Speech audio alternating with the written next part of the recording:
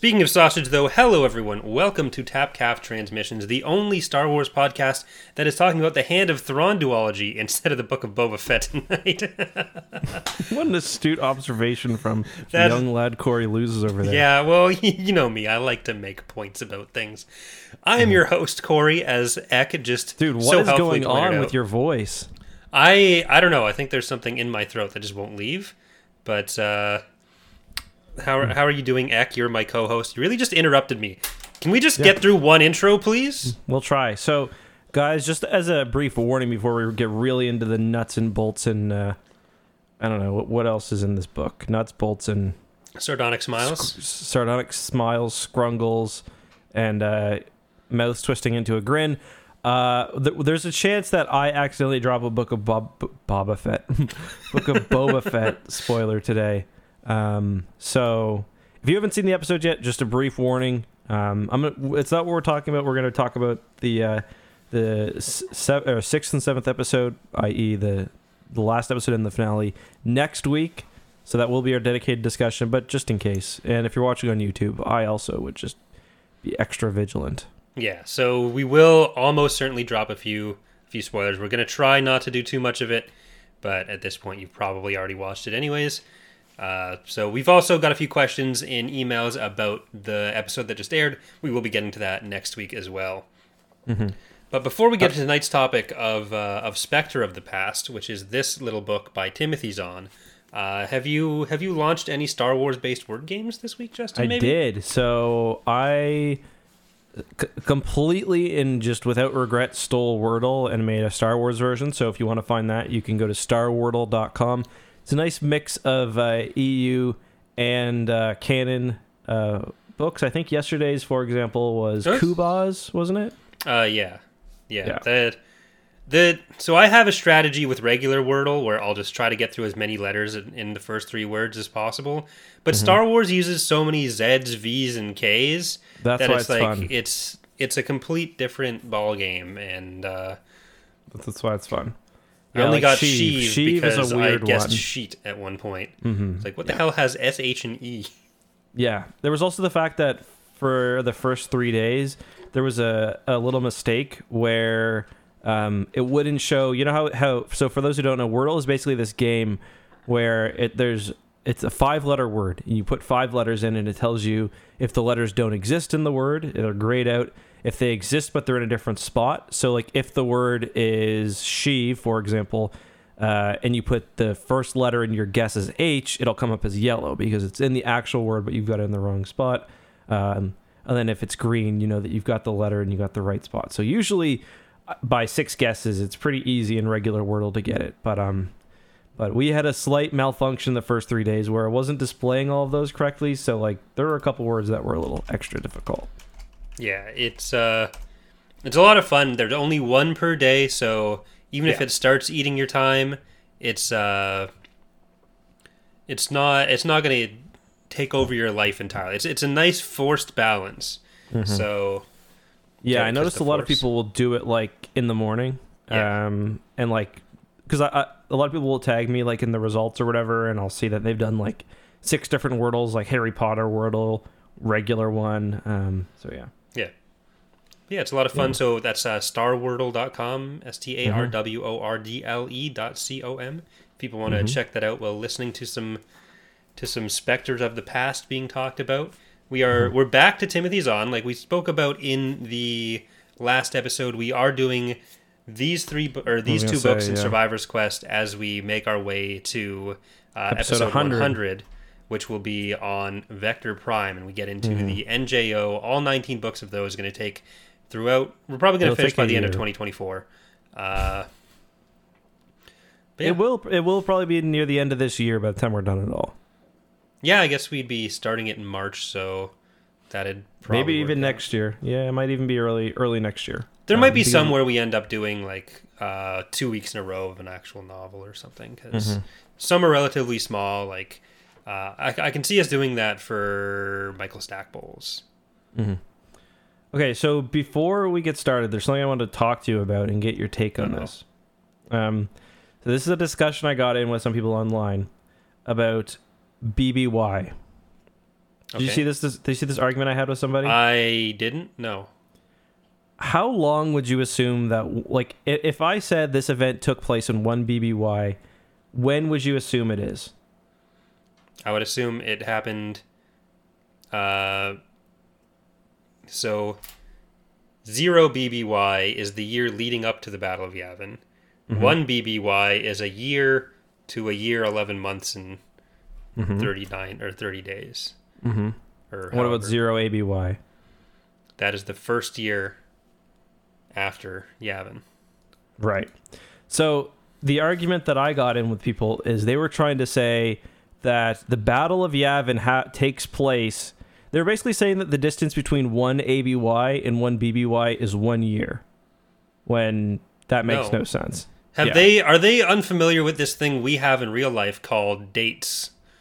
Well, that's exactly what I said. And there's one piece of evidence that they've basically used to and it's kind of a mindfuck the more you think about it as well, because it like throws off the timing of like everything. And yeah, so it's like it was somebody posted just a general reminder that the Battle of Yavin takes place in April or March of 0 BBY or 0 ABY, and I was like, what the fuck are you talking about? That makes no sense. And they're like, actually, it does make sense. And I was like, actually, no, it doesn't. Well, year 0 technically doesn't exist for real life. So for real life, but that's because our year 0 was year 1, so it's kind of different. There is still a year 1 point. Yeah. It's just like in Star Wars, because BBY originally comes from before Star Wars and after Star Wars. Yeah. So it's just like the hoops these people were jumping through to. This was after Burio. I argued about this for like an hour on Twitter. It makes no sense. But don't the books, like, don't they do it that way? Like the... the basic argument is that 0 BBY and 0 ABY are the same, and that they like switch over like 6 months or like 4 months. So 0 BBY is 4 months long, and then ABY is 8 months long. You know what I mean? Don't buy it. Yeah, no, me neither. It makes no sense. You would never ever do something like that, especially because BBY and ABY is primarily an out of universe term for dating things. And the argument, like one of the main arguments was that but it took place halfway through this other I guess. But the thing is, epochs don't necessarily... Yeah. Exactly. Epochs wouldn't be based on the same point. So I got in this long argument about it. I just want to take your take because... Yeah. Like for this, the dividing line for the year in the first place is the event that's being talked about. Mm-hmm. Like, it's not like in real life. So that was an example I shouldn't have used where CE and BCE they're not using the event that they're theoretically based on as the dividing line. Mm-hmm. Yeah, it was a spirited debate. But what was I gonna say? And so I think I found some pretty clever proof as well, because I found a few dates that were, because you can like some of like the early stuff has dates both in BBY and in like other calendar systems. Yeah. So I found a date that was 9 months or 10 months after, or actually it might have even been 11 months after the Battle of Yavin. So in their argument, it should have flipped over to 1 ABY, but was still 0 ABY. Does that make sense? Yeah. So how does this work if we just translate all dates to being in relation to the Great Resynchronization? Because then we know if there's that extra year in that. Yeah, so it's not really, you can't really tell because you don't usually get months. And I think purposefully most of the months are kind of, it's weird because they work with that cutoff point. So, but yeah, it was like a mind bender, and like I was going to sleep like trying to like work out like somebody like 6 months older, younger. Like it was weird. But yeah, just wanted to bring that up before we get into the book. Yeah, so there is the possibility that Star Wars is inconsistent in some ways, which I think that we all need to take a good hard look and accept that this could sometimes happen. Yeah, I don't know if I believe that. Okay, no, you're right. That's stupid. Anyways, Spectre of the Past. I was kind of dreading this because for some reason I remembered them being a kind of a slog, and I think we talked about it last week with the Com K and Com J stuff, and that's mostly to come in Vision of the Future. But I really loved this pretty much the entire way through. So I did go and look at my copy of Vision of the Future to see just how long it was afterwards, and it is 700 pages. So, oof, really? Shit. Yeah. So it's quite a hefty one there. How long is this audiobook? Fucking Jesus. They should have made this into 3 books.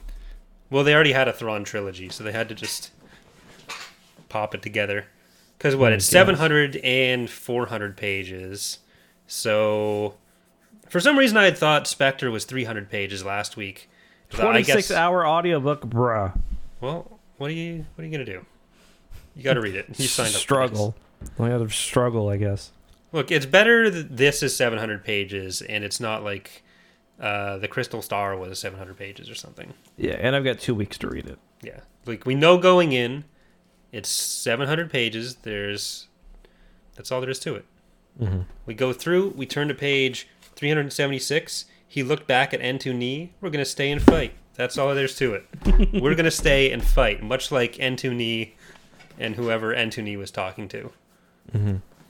Okay, so let's talk about this book. So you liked it. I liked it as well. For me, what I kept thinking while I was reading this is like this was written how the Thrawn Ascendancy book should have been written. Okay. Where, if you think about it, honestly, there's not a lot that happens in a way, but it never feels boring. And one example that I thought of that like this book handles so much better, and we'll get to the general premise and stuff in a second, but like one thing this book handles so much better is that scene where they come out of, you know, when they're the Star Destroyer's traveling to Bothawi and it's cloaked and stuff, and they're releasing their... So basically, I kept thinking while reading that scene, if this were in a Thrawn Ascendancy book, this would have been 2 chapters. Like about the Star that would have been half half of the book instead of actually when they're... Yeah. So it covers a lot of ground while still like there's big scenes where there's not a lot of action happening, but it never gets really super boring. And that I thought was contrasted with the Thrawn Ascendancy books, which are kind of similar in a way that there's a lot of scheming and like a lot of just kind of talking. But I thought those kind of got weighed down sometimes. So I thought that was kind of an interesting comparison there. Yeah, I can definitely see that. It does do a lot more actually just having the characters do things rather than having the characters explain for 2 pages what's been done elsewhere. Mm-hmm. So I can definitely see that. Let's talk about the actual... Sorry, go ahead. Continue. I do think Vision of the Future goes a bit more in the opposite direction, though. Mm-hmm. If I'm remembering it correctly. Yeah, there's like a lot... There's quite a bit more action in that book. I mean more in the... there's a few more instances of characters just explaining things after the fact or giving a history lesson. Like, I think that happens a bit with the Devists.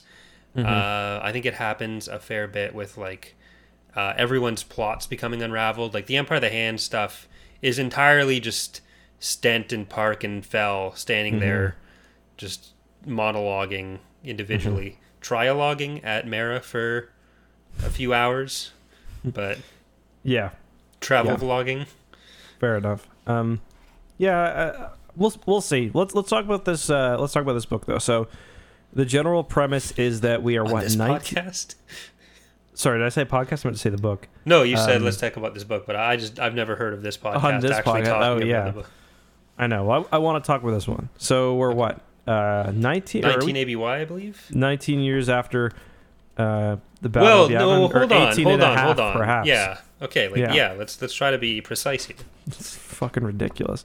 Only Star Wars fans could take something that's so clearly like plain English one way. Anyway, I don't want to get mad about this. So, 19 years after the Battle of Yavin, the New Republic is in a relative state of peace and dominance. The Empire, which we actually get hard numbers about, is down to, I think, 1,000 systems, they said. A few hundred Star Destroyers. Their mighty empire has crumbled. Unfortunately, the New Republic is already kind of dealing with some testy citizens. They're kind of realizing that the galaxy is a bit hard to manage when you're not the Empire with the Star Destroyer over every world. And the big kind of flashpoint for the events in these two books are the discovery of the fact that the Bothans were involved in this tragedy known as the bombing of Ka Mos, or the destruction of Ka Mos. The planet isn't actually destroyed like with the Death Star, but what happened is the Ka Mosi were this very peaceful species that pretty much everyone was chill with, everyone loved them, and Bothan spies infiltrated the planet, lowered the planetary shield from inside, and the planet was destroyed ruthlessly by the Empire shortly after the Clone Wars. No one knew who was involved until it's discovered in this book that it's Bothans, and that kind of sets off a bunch of proxy wars and a bunch of conflicts where certain species want to help the Bothans, or not help the Bothan, but certain species want to kind of live and let live. Others want the Bothans to pay, either with money or with blood, for what happened. And making matters more difficult is the fact that no one knows exactly who was involved or which houses were involved. So the New Republic is looking for the Ka Mos document, which they imagine will kind of have all the details. And while this is happening, the Empire, as led by Gilad Pellaeon, is considering surrender. And Pellaeon actually wants to negotiate a peace treaty with Garm Bel Iblis. But there is also a Moff known as Moff Disra, who fully opposes surrender, and he is working with an impersonator known as Flim, and also one of the Emperor's former royal guards, known as, what's his name again? Grodin Tierce. And they've basically enacted a con where they have the impersonator Flim pretending to be Grand Admiral Thrawn, because the Empire's big thing right now is they've got no one to go behind. Pellaeon doesn't have the heart, basically, to, and I think he's probably right, to lead the Empire in some great war against the Empire. There are some who believe the New Republic's going to just collapse on its own, just under the sheer weight of all the conflict right now. And yeah, that's kind of the main setup. Yeah, and the New Republic is kind of set up as having really pulled away from direct governance of a lot of the world. It's almost just largely a defense pact at this point. They do highlight the Almania crisis with Kueller from New Rebellion, Queller from New Rebellion, as being Black Fleet a crisis big... gets a bit of a nod to at one point. Yeah, so Zen brings up all these other events, which is really very unlike him in a lot of other situations. I kept thinking that too. To reference other books in this way, but we do get some background on Callista gets a drop. Yeah, context on how the New Republic has kind of been accused of overstepping so much and kind of gone too far in the other direction as a result, where they'll maybe intervene if there is something related to mutual defense, but there are all these planets that are ready to get into armed conflict with each other because they think the New Republic isn't going to step in anymore. So there is some validity as they're going through the early parts of this to some of the Imperials' views that maybe the New Republic is just going to completely implode.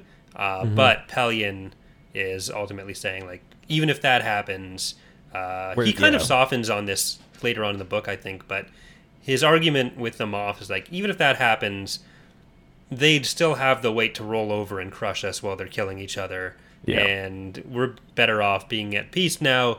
We can pick up the pieces later if we so choose, or if we're still alive. But if we just go and get ourselves killed trying to do an offensive right now, we're done. Yeah, and the other argument is too, if the Empire can make peace with the New Republic, it's essentially a legitimate state, and planets and systems are free theoretically, to join the Empire. And the other argument is when people see how chaotic everything is, people are going to be flocking back. And he's probably not wrong. I believe that's something we see. It's like, I think that's kind of a dynamic that they talk about later on, and maybe like the Fate of the Jedi series. But well, ultimately, it is kind of what happens, isn't it? Like the Empire ends up back in charge. The Galactic Alliance gets really shrunk, and I mean they're part of it initially, but the New Republic falls apart like twice and keeps going, becoming the Galactic Alliance in exile at least twice. But because the New Republic's huge at this point.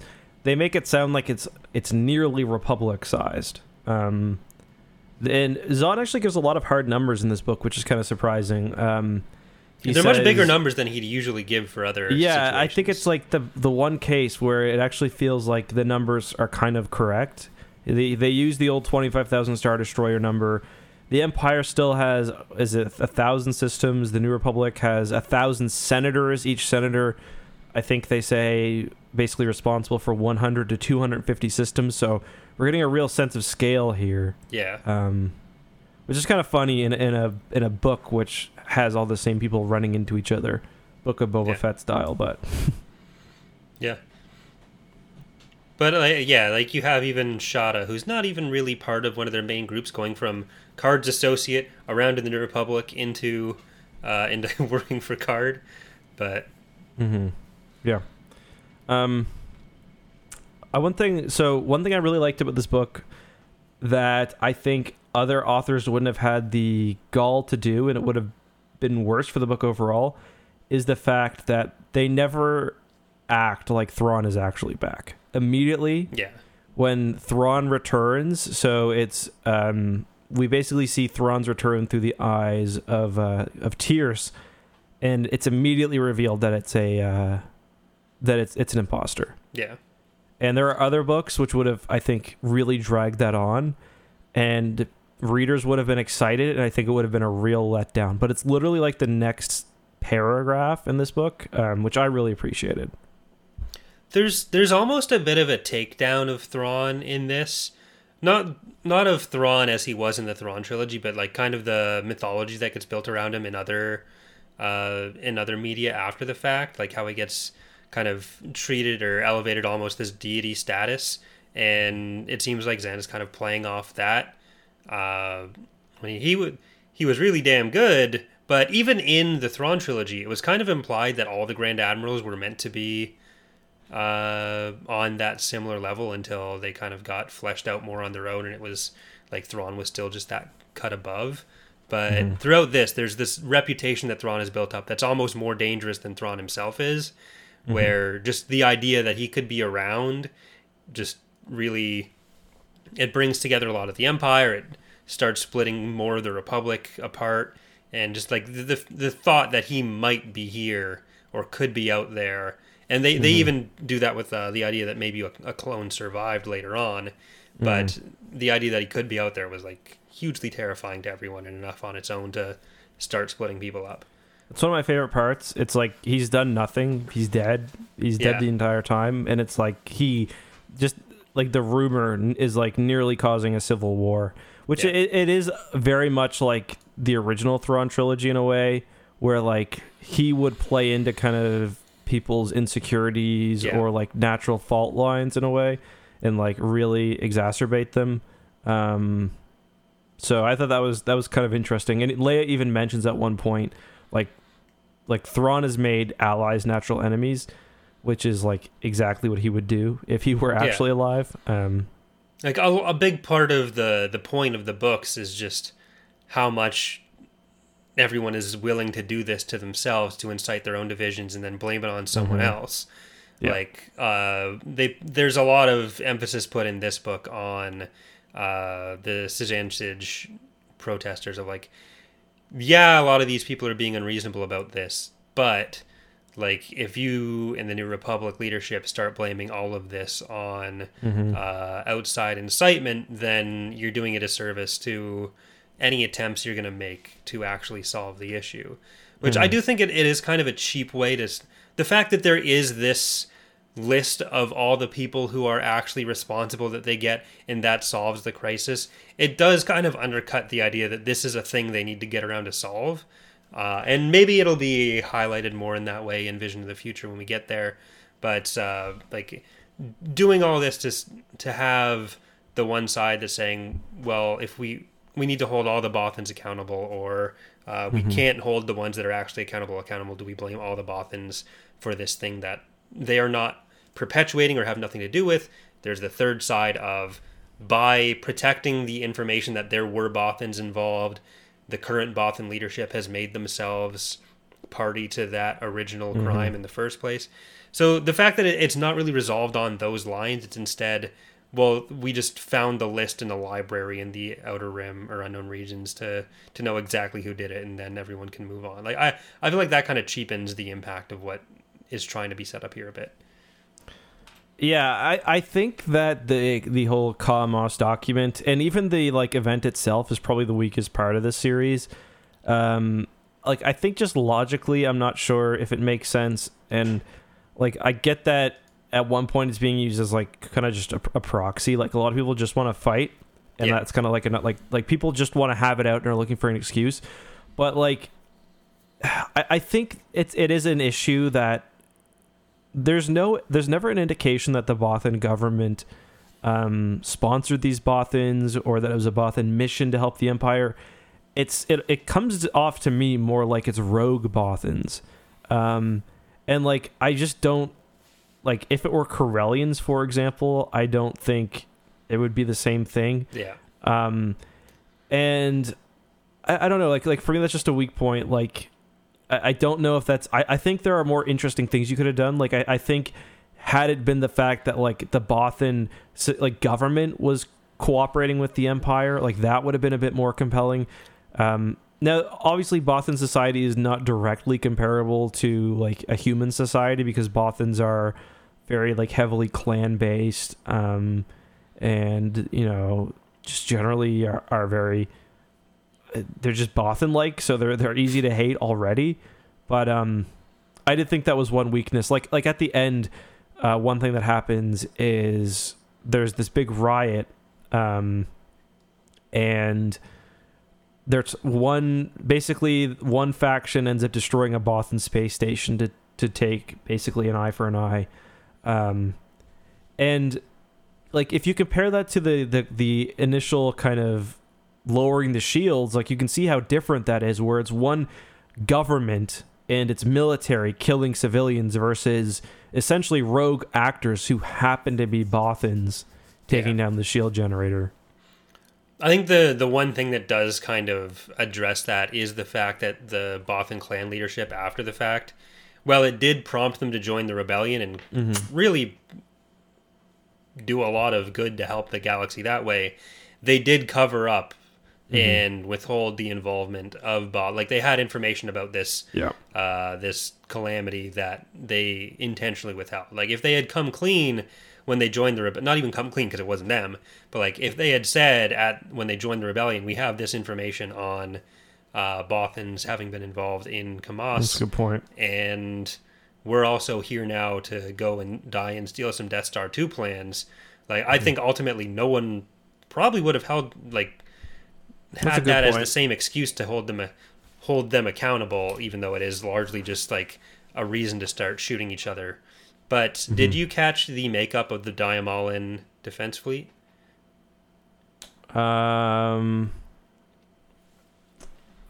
we get too far away from the devolution of New Republic the one powers. They send to Bothawui? Well, they're don't they nebulas and endurances? Don't they say?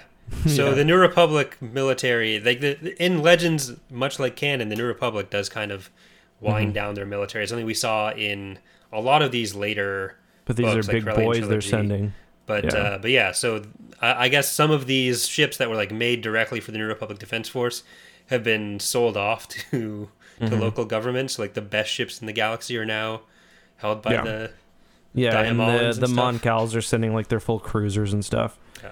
I really like I think that's probably the most interesting part of these books to me, is like how Bothawui becomes. You see it a lot more in the next book, but basically it just becomes like this flashpoint, and like like dozens or hundreds of worlds are sending, in one case, one or two ships either pro or against Bothawui, because it's also like a symbolic thing. And then others like the Mon Calamari are sending, gigantic fleets, and it's like a tinderbox. And we see some of that next book too, where it's like an accident could basically set off full civil war. And I think that's a pretty cool idea. And the irony of it all kind of is like the Empire probably could have gotten by not interfering at all, and it probably could have escalated more. Mm-hmm. But the fact that those Star Destroyers are there, they're going to get revealed later on. This is probably jumping ahead too much, but like the thing that stops them from killing each other is that they find out there are two or three Star Destroyers just sitting there the entire time that they can now shoot at instead. Mm-hmm. Yeah. Yeah. And although I guess to be fair, without that kind of faction on the Empire, Pellaeon quite smartly wanted to use the document as basically bartering tool. Yeah. To gain them kind of political power. Yeah. So. And Dizra has sent Tiersin to modify the document. So right now it's probably just a list of Borsphalia's name 19 times. But all the Bothan clan leaders. Yeah, so if they did manage to get that document as it is right now, not going to be super helpful for them. But because Pellaeon is still looking for it, he has become aware of some potential meddling by... the very end of the book. Well, kind of throughout, yeah. Yeah, like he suspects. He's not a big fan of Dizra at all, much like Murphy isn't. But Dizra is modifying those files. There's two copies that the Empire would have. There's the copy of the files at the Ubictorate base at Bastion, which is the Imperial capital now. Then there's also the ones at Yaga Minor, which is the last remaining major shipyard that they have. And Pellaeon... we learn there may also be one with George Cardass as well. Yeah. Does he actually have it, though? I don't think so. Because I think they end up finding a couple of copies. Don't they find one in the Ubictorate base, and then they also find one in the Hand of Thrawn? Yeah. I think they come in like three, don't they? Because I think Cardass might have one as well. Yeah, he might. Park gives the Luke and Mara the other one, and then Beliblis steals it, basically. He tries to steal it, but Pellaeon comes and like interrupts the battle. Yeah. Bro, I've been trying to call you for weeks now. Yeah, one of my notes is just send someone else, ? LOL. So, as we mentioned at the beginning of the book, basically the Empire is... I like how the book begins. The Empire is in shambles. It's like Charlie after Birio. They're trying all these tactics, like switching up thumbnails on videos and making an automated kind of computer. They're basically trying to beat cloaking with AI, or they're trying to aim their cloaked ships with computer systems, and it doesn't work.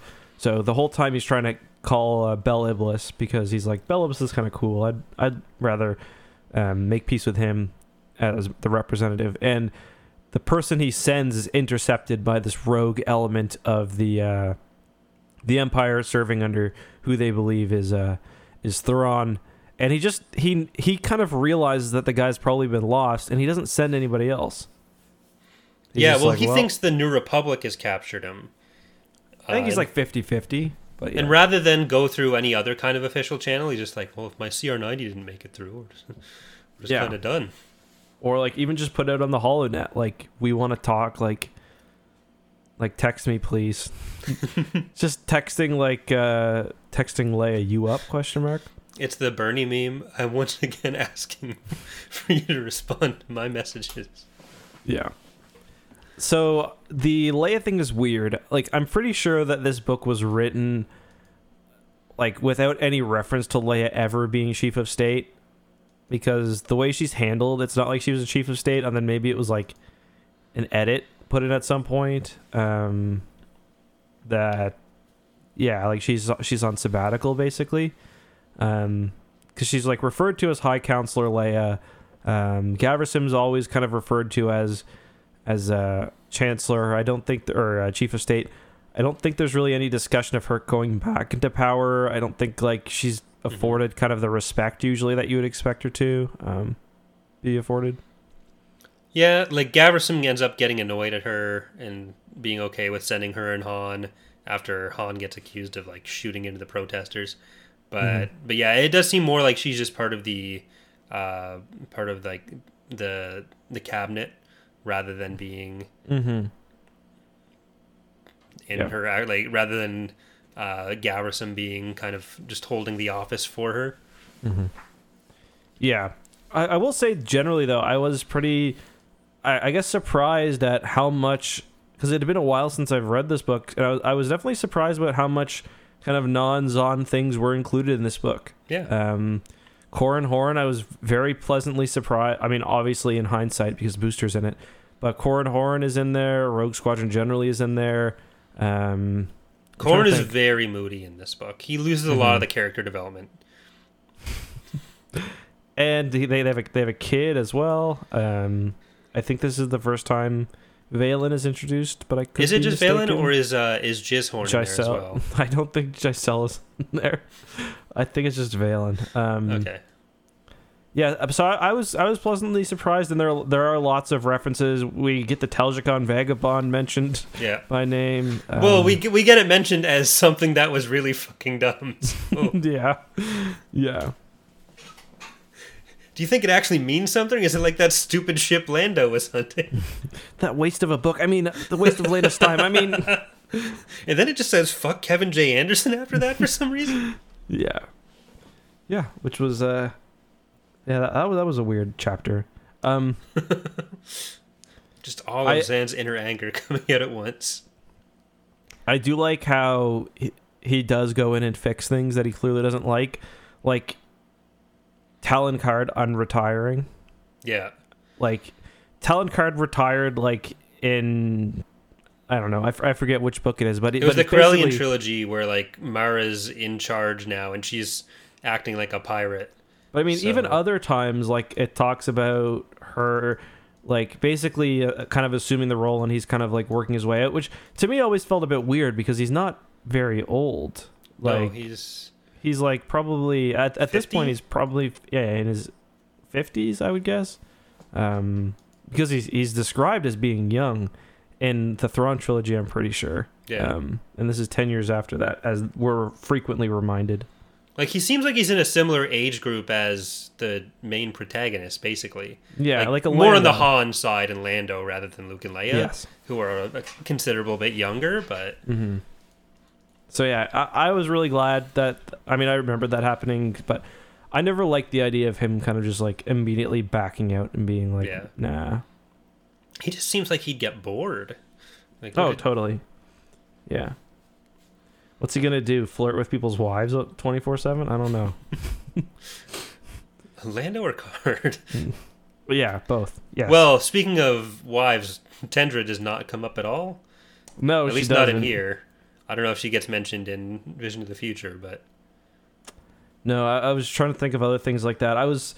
The only other one that I was waiting for reference to is Quarrel or Oral. Sorry, Quarrel.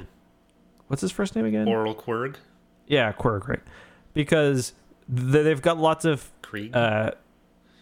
sections where they talk to other Rogue Squadron members, and they don't usually say them by name except for Corran, which it's kind of interesting though, because I was listening to the audiobook version of this, and the narrator was doing the same voice he would do for like the other pilots, so you could kind of like I only checked a couple of them, but you could tell that at least it was intended by the narrator to be the same character, which I thought was cool. And you have Nawara as like working for Booster Nawara's now. in there, yeah. Because Nawara kind of goes through a few different career paths. Because is it his leg that he loses? Yeah, his leg. And so he ends up working for Booster, and then he becomes a public defender by Legacy of the Force. So. He's Luke's lawyer at some point. Yeah, which is fun. I mean, if you were able to legally defend Booster Tarek, then yeah, true. Yeah. What was I gonna say? But yeah, Dizra's attempt to attack to scare off Pelion and convince him that Bel Iblis was attacking him so really transparent. see through. Like, Yeah. oh, let's give our ships a giant Corellian flag, because that's a thing the New Republic Defense Force does. Yeah, like they would have been better off just keeping it quiet and like implying somehow, other than like. So the basic idea is they want Pelion to think that the New Republic has rejected the peace talks, but they want to make it seem like they're trying to do it on the down low, or not rejected it. They're trying to make it seem like Pelion has been betrayed, basically. Yeah. So they have Corellian ships. So it's supposed to be like the New Republic is trying to do this on the down low. But like for one, if you're gonna knock them out anyway, you might as well send your big heavies to do it. Although I guess the idea is that it's just like Bel Iblis took into his own hands. Yeah. But like that's not very Bel Iblis like. They talk in this book about how Bel Iblis is a pretty proud man, and I think I agree with that. Yeah. He is very like he's too prideful sometimes. Like that's kind of what we see in the trilogy, where he's like Coruscant's getting fucked by meteors and stuff, and he's just like, someone's like, will someone competent please take over this defense? And he's like, only if Mon Mothma asks. Yeah, but like I think that kind of highlights one of the things that Dizra and Flim and Tierce are lacking, is that like this understanding that not everyone else is quite as shitty as them. Yeah. And that just forms a blind spot in how Pelion's going to act, and how Garm Bel Iblis would act, and how Garm Bel Iblis and Pelion would expect each other to act. That just kind of undermines a lot of what they're doing. Like, yeah, the aura of Thrawn, and Flim does a really good job of being Thrawn, is enough to kind of mist a lot of the people. I don't know if that's just a Big Brother term. It might not be, but missed all the Imperial officers. And speaking of Big Brother in Star Wars, do you know who Dr. Will is? This is not From related Big Brother, to, yeah. He's in Book of Boba Fett. Oh, really? Who is he? He's with I think he's in one of the scenes with the Twi'lek who owns the establishment, who I can't use the most describable part of The hot Twilight.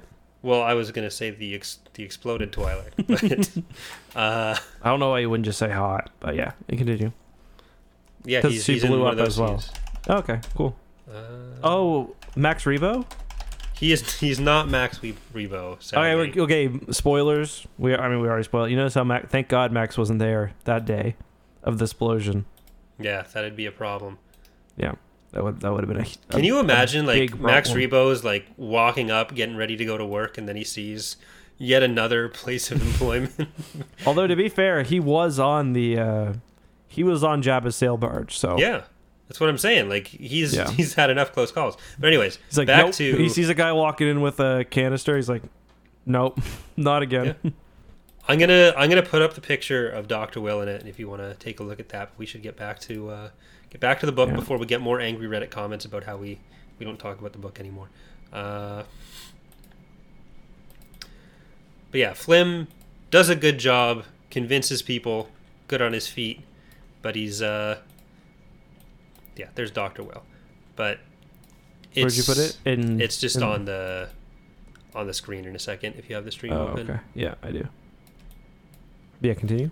But yeah, I guess the real test is whether Lando's going to buy it, or people who've actually met Thrawn are going to buy it. And Lando buys it. The Captain Dorja buys it. So, yeah. I wonder if they ever considered, like, the Empire is really racist. Like, if we just paint this guy's face blue, like, it's probably going to be fine. Yeah, once they've done all the... One of the things that was kind of sticking out to me is, if they're doing this by swapping Flim's DNA in for the Thrawn DNA samples, wouldn't people notice he's not supposed to be human? I mean, they probably just did, like, I think they're assuming that the guy just is like a one-on-one just to check for a match, but yeah, I guess that is a weak spot there. Like if they're looking it up and they're like, oh, Thrawn was a ferret suddenly, that's gonna set off some alarm bells. Well, yeah, maybe they just like took just like, is this the same DNA? Yes, no. I that's kind of what I imagine it did. You know what I mean? But yeah, that is definitely. It just spits out the binary match rather than a full genetic profile. No one's going to think. Yeah. But like, if the reason you're checking, Admiral Thrawn was a white man. Like, hold on. But like, if the reason you're checking is because you suspect foul play, like you think you're going to look for that. Well, yeah, that's a good point. I guess people believe what they want to believe. I guess. Yeah. Because they definitely did want to believe it was Thrawn, and to him, taking the blood was probably, going above and beyond already. But yeah. Yeah, fair enough. But we are getting some instances of particularly Luke and Card getting buzzed by Mara and Card getting buzzed by the Clawcraft, trying to get in contact or scout out the situation in the galaxy, which we're going to learn more about Thrawn's hidden faction there, and it does seem to set up a bit of a contrast with how they talk about Thrawn early on in some of this, about how Thrawn would do whatever he did for the Empire, which like it seems like that would have been the case with original Thrawn as presented, but Thrawn kind of gets developed into having other reasons for what he's doing. Yeah, exactly. And I think they kind of mentioned this later. It's like there's no certainty with this new kind of Thrawn that he would have returned to the Empire. Yeah. And in fact, he probably wouldn't have if the galaxy, well, maybe, but if the galaxy was under control, or if they could kind of make things chill out a bit, the New Republic is certainly in a stronger spot militarily, but, Thrawn probably would also rather be in a more authoritarian government based on kind of what he values. Yeah. Security and... The whole Thrawn only actually cared about stopping the Vong and other threats like that retcon. I don't think it works very well with his characterization in the Heir to the Empire stuff, or in the Thrawn trilogy stuff, especially with how okay he is with like fucking over the Noghri and all that. But if we just kind of take it as presented in the Hand of Thrawn duology, like, even though the New Republic is really not doing well staying together, it's kind of too close to the invasion that he's kind of worried about to start a whole new galactic war and rebuild the Empire from nothing. It wouldn't be feasible. So he'd probably be more on board with trying to at least get everyone ready. Yeah, no, you're totally right. Although, maybe with the... Yeah, no, you're right. He might have tried to do something with like the Hand of Thrawn itself and like combine that with the Empire and then work with the New Republic. But yeah, we'll definitely have more kind of to talk about with that in the next book. There were definitely a few cases though where I feel like there were obvious options, like ways out that weren't taken, that I found a little frustrating. The one was, as I mentioned, I do feel like Pellaeon could have done more for diplomacy. I also think the New Republic could have probably done more to lessen kind of the breakdown in just civil society.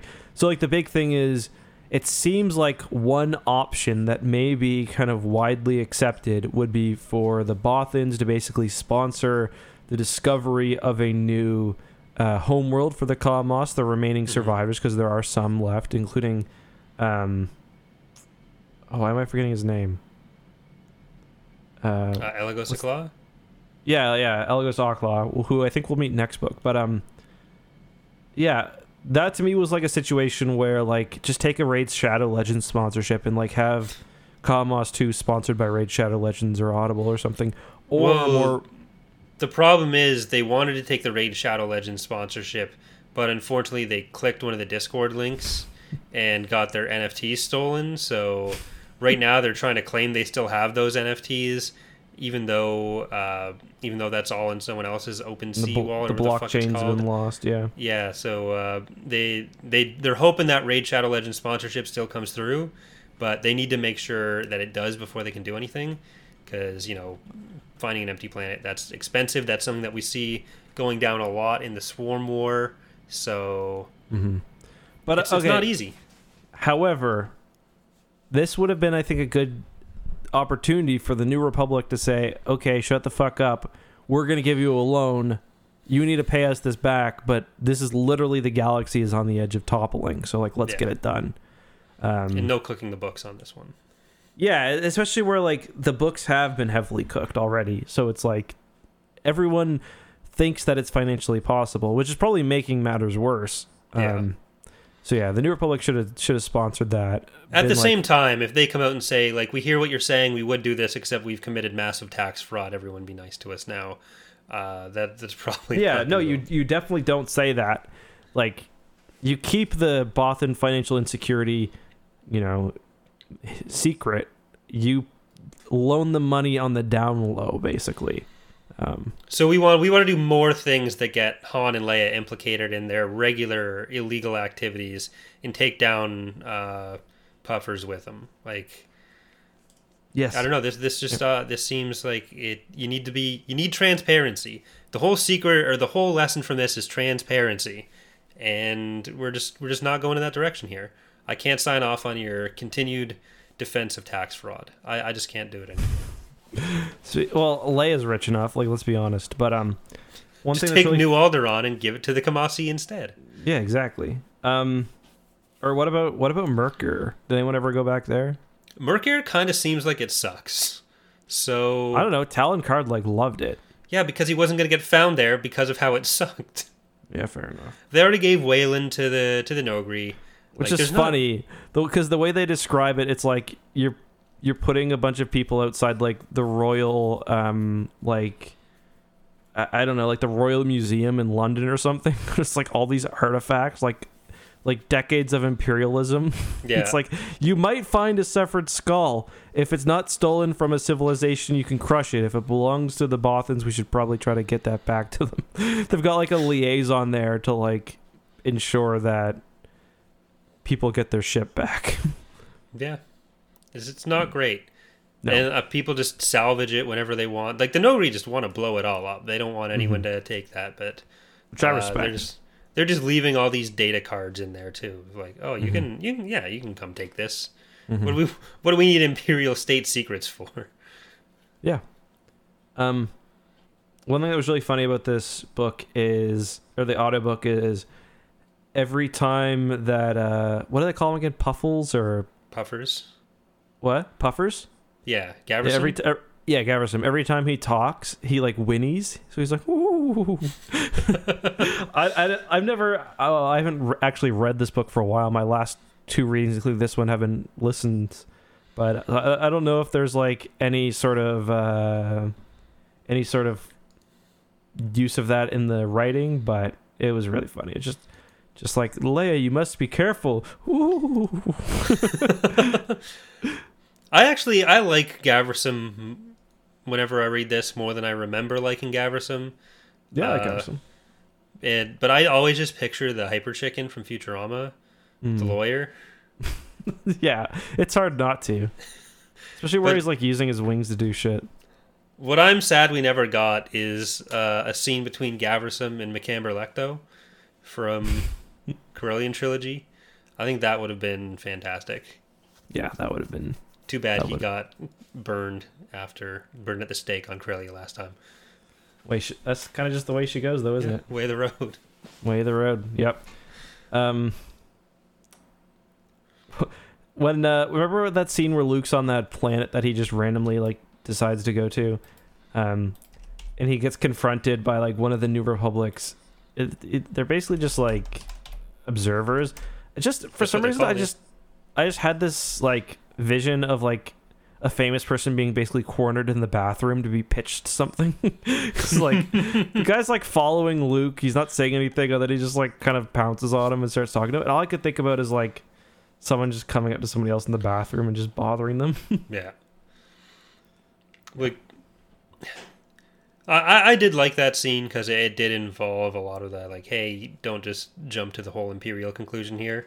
But we are about to start getting into the weird kind of Imperial apologist thing, and first in line for rehabilitation is Pellaeon himself, who like in this is portrayed as being like a reasonable person, but still very Imperial, and that's not necessarily a good thing. Because, like, there's a lot of, but do we have to deal with the fucking gross-ass aliens? And Pelion just being like, yes, I do agree the aliens are shit, but we're going to lose. They are objectively worse based on their race, yeah. Yeah, like, Pelion, he starts off, or not starts off, like, from here and into even the start of the NJO and his appearances there, it's like it's very clear that he's being practical, he's being reasonable in a way that like someone like Dizra isn't, but he still has a lot of those same problems that the rebellion was fighting against.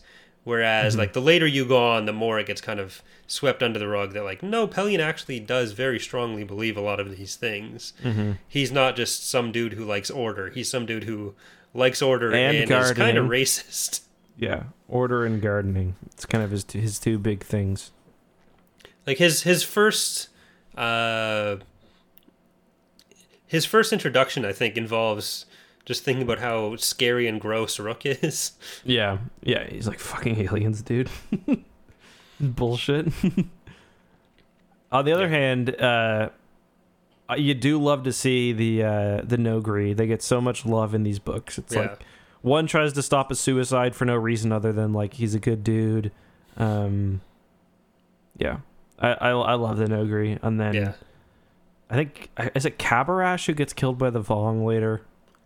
Both of these are dead by mid-Vong War, at least. Yeah, because it's Cakmaim and Meewall by the end of the Vong War, I think. Yeah, right. And then they're in there for a while. I think they were in there kind of continuously. Yeah. I think Meewall. I think it's originally Kabarak originally in the Vong War, it's Kabarak and Meewall, and then Kabarak gets replaced by Cakmaim. But there's a whole progression of like 5 or 6 Noghri guards with increasingly easier to pronounce names, thankfully. Yeah. Speaking of Noghri, this is another book where the kids are just they exist, but I mean only theoretically. They're off on Zed introduced them, so I think he just doesn't want to have to deal with Anakin or something. Yeah, he's like, Anakin, Dark Empire kid. Get off my face. Get out of my face. Well, Anakin got removed later, so yeah. Okay, one thing that I thought was weird about this book was how people react to Luke. Well, and Luke, how people react to Mara being missing.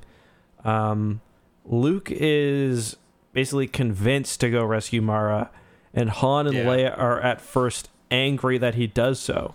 Where, like, I don't know, that's not very heroic, is it? Especially Mara has saved Luke's life earlier in the book. Yeah. Mara has saved people's lives. Mara saved Leia on one occasion during the attack on the palace and the Thrawn trilogy. That to me is just like, that didn't feel right. Yeah, he's not even like warning Card about it. Card is telling him about it and looks like, okay, I guess I'll go. Oh, by the way, I had a vision of her. She looked dead. That doesn't suck, does it? It's like, come on. Especially when there's already so much talk with the other characters about like whatever tension or whatever between them. Yeah. Or cause it makes it seem like they have more of a recent history and like some unresolved stuff to deal with. Mm-hmm. And it just felt weird that Luke, like you'd think Luke would be clamoring to go, basically. Yeah, like I thought he would be jumping at that first before even Sajan-Sej. And then I was like, okay, well, if he thinks that's the one place that he knows he needs to go, maybe that's how he can help prevent the other stuff. I'm on board with that. But then he ends up in the conversation with Card, and Card's like, I'll be your best friend. Like, just do it, dude. Like, don't be a dick. Like, what do you mean? What do you mean you're not going to do it? Like, just go. Yeah. You're going to get there fastest. You're the most capable of getting her out. Mm-hmm. Unless it, like, maybe it's something of like, oh, well, if I go, then that's going to be the thing that makes the vision happen. But he doesn't say that, so I'm not going to give him credit for that. And it's, like, not even really a comparable situation to...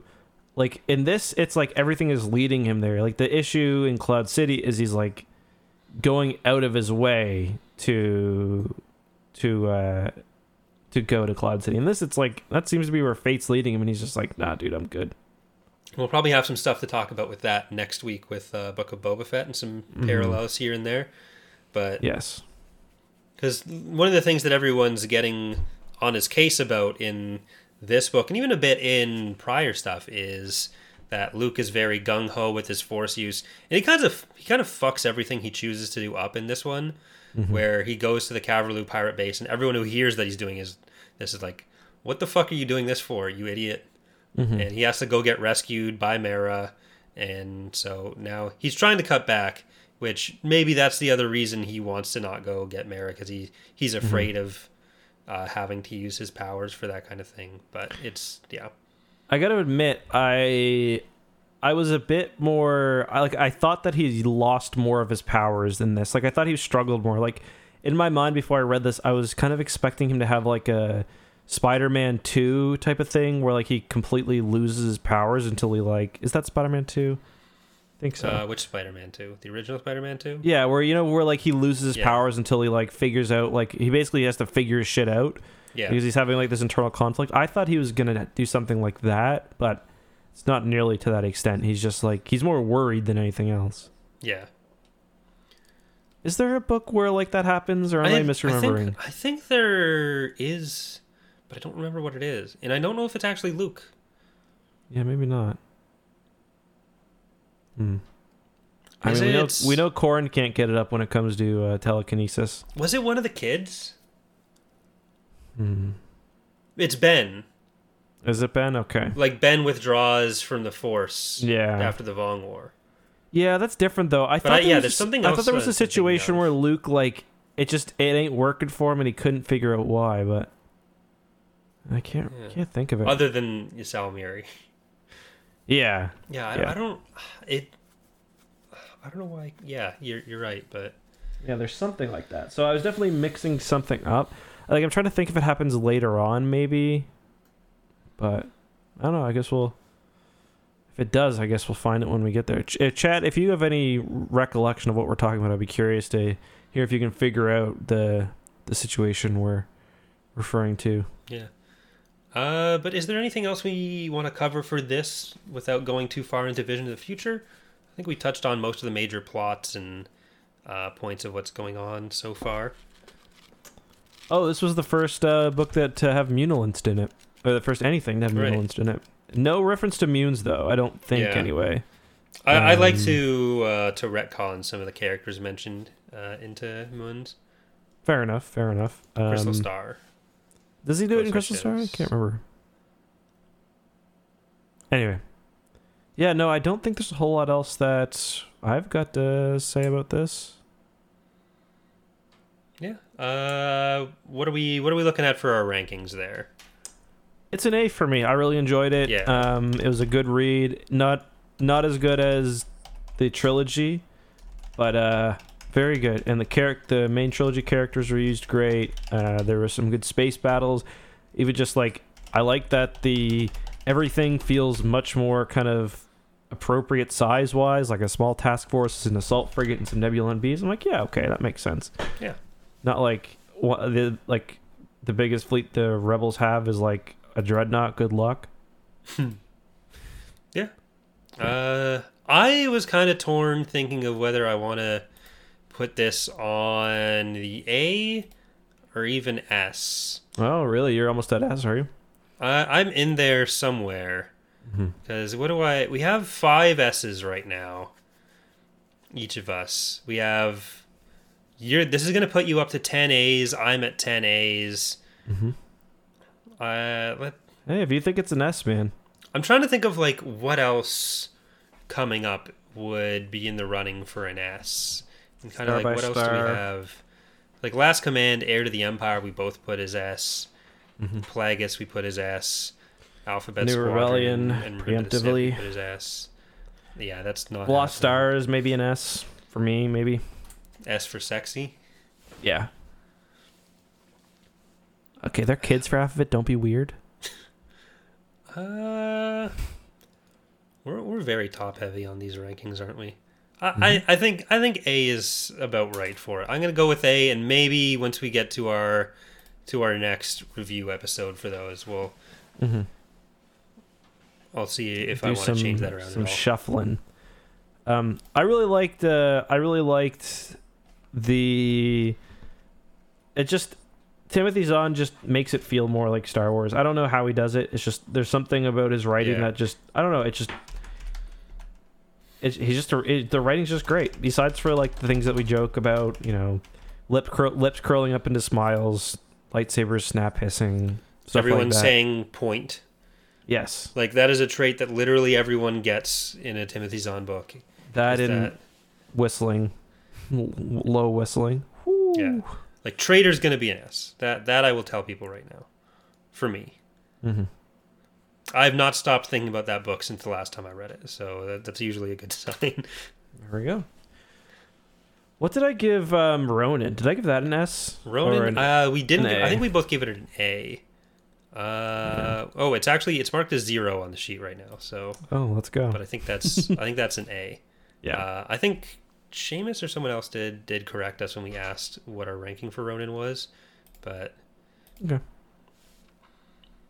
But yeah, New Rebellion, big time S coming up. Well, whenever we get to New Rebellion, because I don't think we're going to be doing that during the. And No. like we tried to leave ourselves some stuff to mix in with the earlier stuff after we finished NJO, so Tatooine Ghost, New Rebellion, Bounty Hunter Wars, which probably would have been nice to fit in with Book of Boba Fett if we were good at our jobs, but who gives a shit? Whatever. Whatever. We can do the Mandalorian armor when we get to the Mandalorian season 3 or season 3 part 2. But So you fell on A or you fell on S? I'm going with A for now, and then maybe I'll reevaluate. If any book we've covered so far is likely to get pushed up to an S for me, then I think this is one of those cusp ones. Okay. So did you have some emails, Mark, that you wanted to read? My name's Corey. I'm not Mark, but thank you. And it looks Fucking like guy, I'm so sick of it. a lot of these are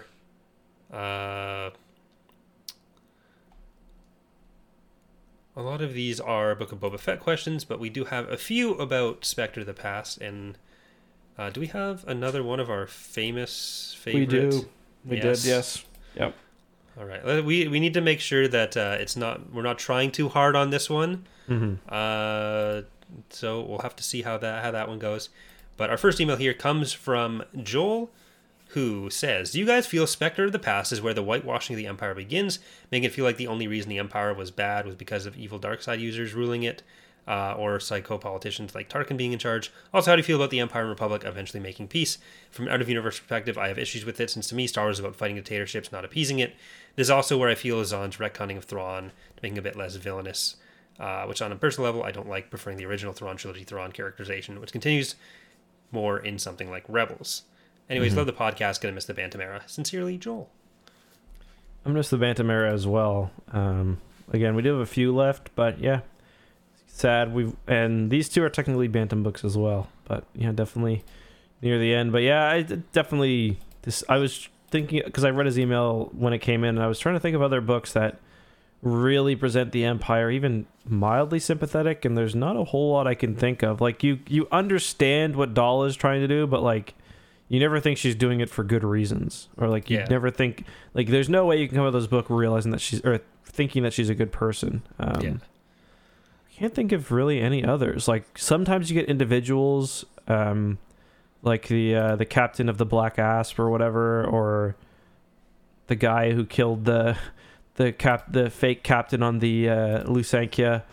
But other than that, I can't think of too many. Yeah, like it definitely starts going that direction now, and I kind of already talked about it with the stuff about Pelion a few minutes ago, or so.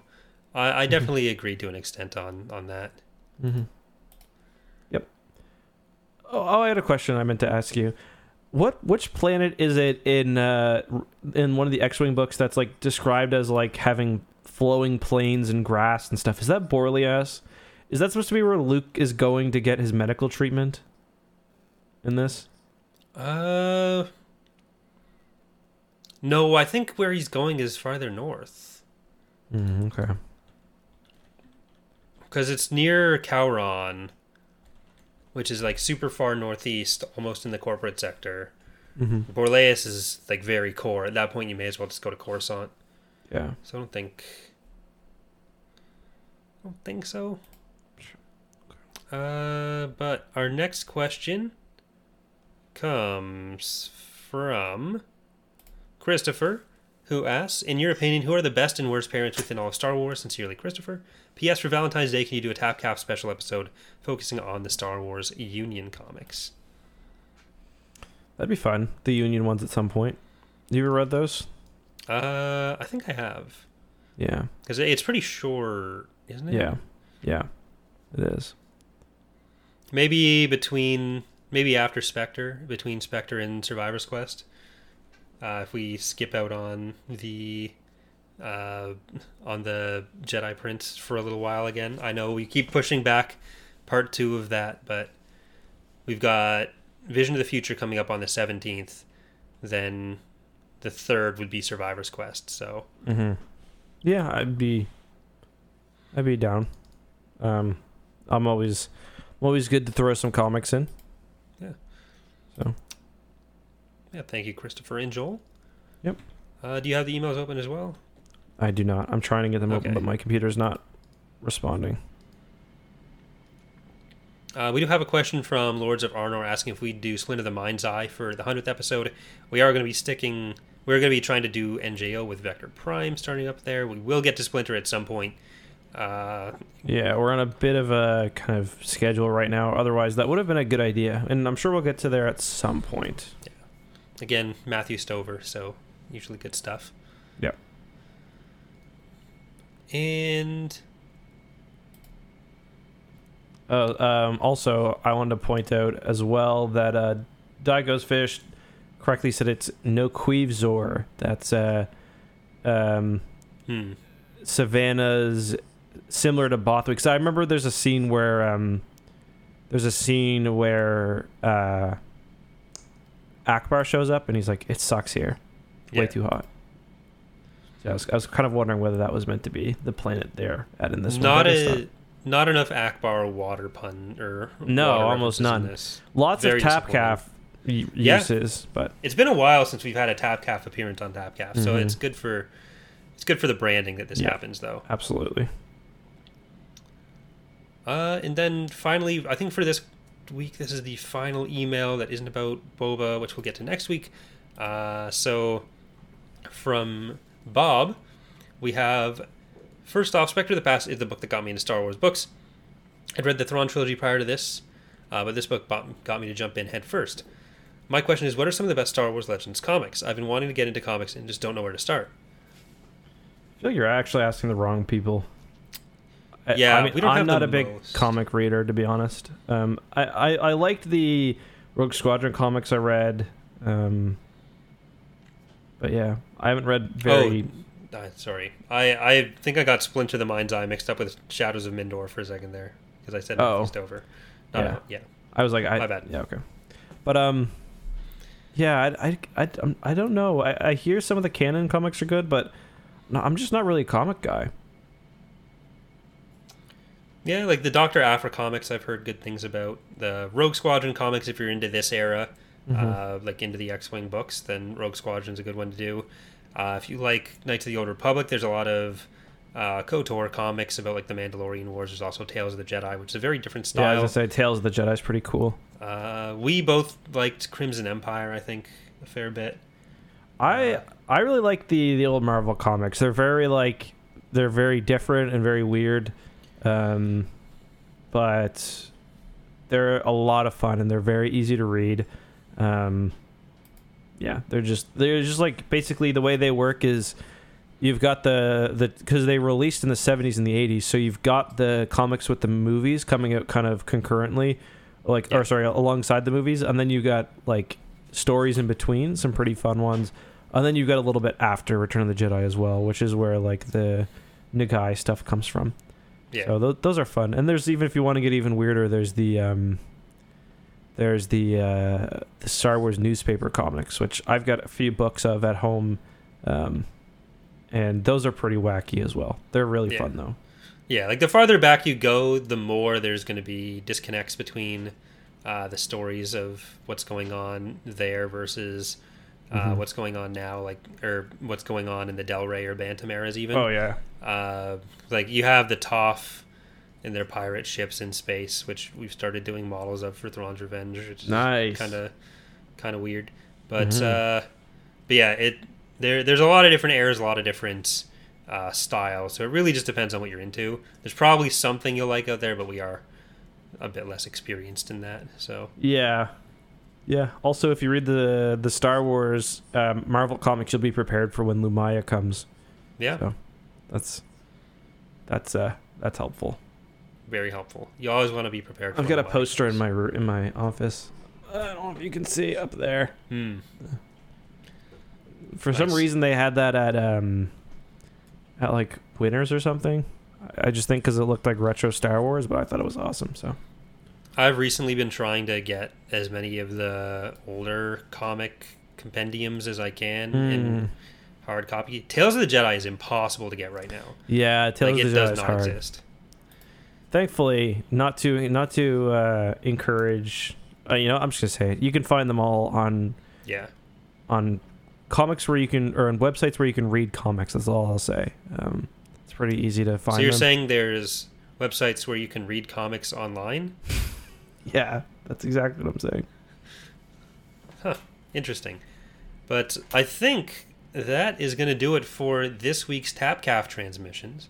Remember, next week, Book of Boba Fett. It's chapters 6 and 7. Yep. So probably more on 7 than on 6, but there's a lot to talk about from 6 as well. Yep. And other than that, get ready with your 700-page assignment, 800-page assignment. 7? Yeah. Yeah, 7. Jeez Louise. Vision of the Future. Yep. So 2 weeks from now. 2 weeks after You got that, we got time. Survivor's Quest. 2 weeks after that, we got Vector Prime. We're priming in our vectors right there. Have a good night, everyone. Go to youtube.com/ECKSTOO to watch some Beerio Kart after this. That'll be starting at, I think, 8:30. We're going to get drunk and play Mario Kart. Yep. Probably not talk about Star Wars. Hope not. Charlie tries sometimes. But okay, good night, everybody. Bye!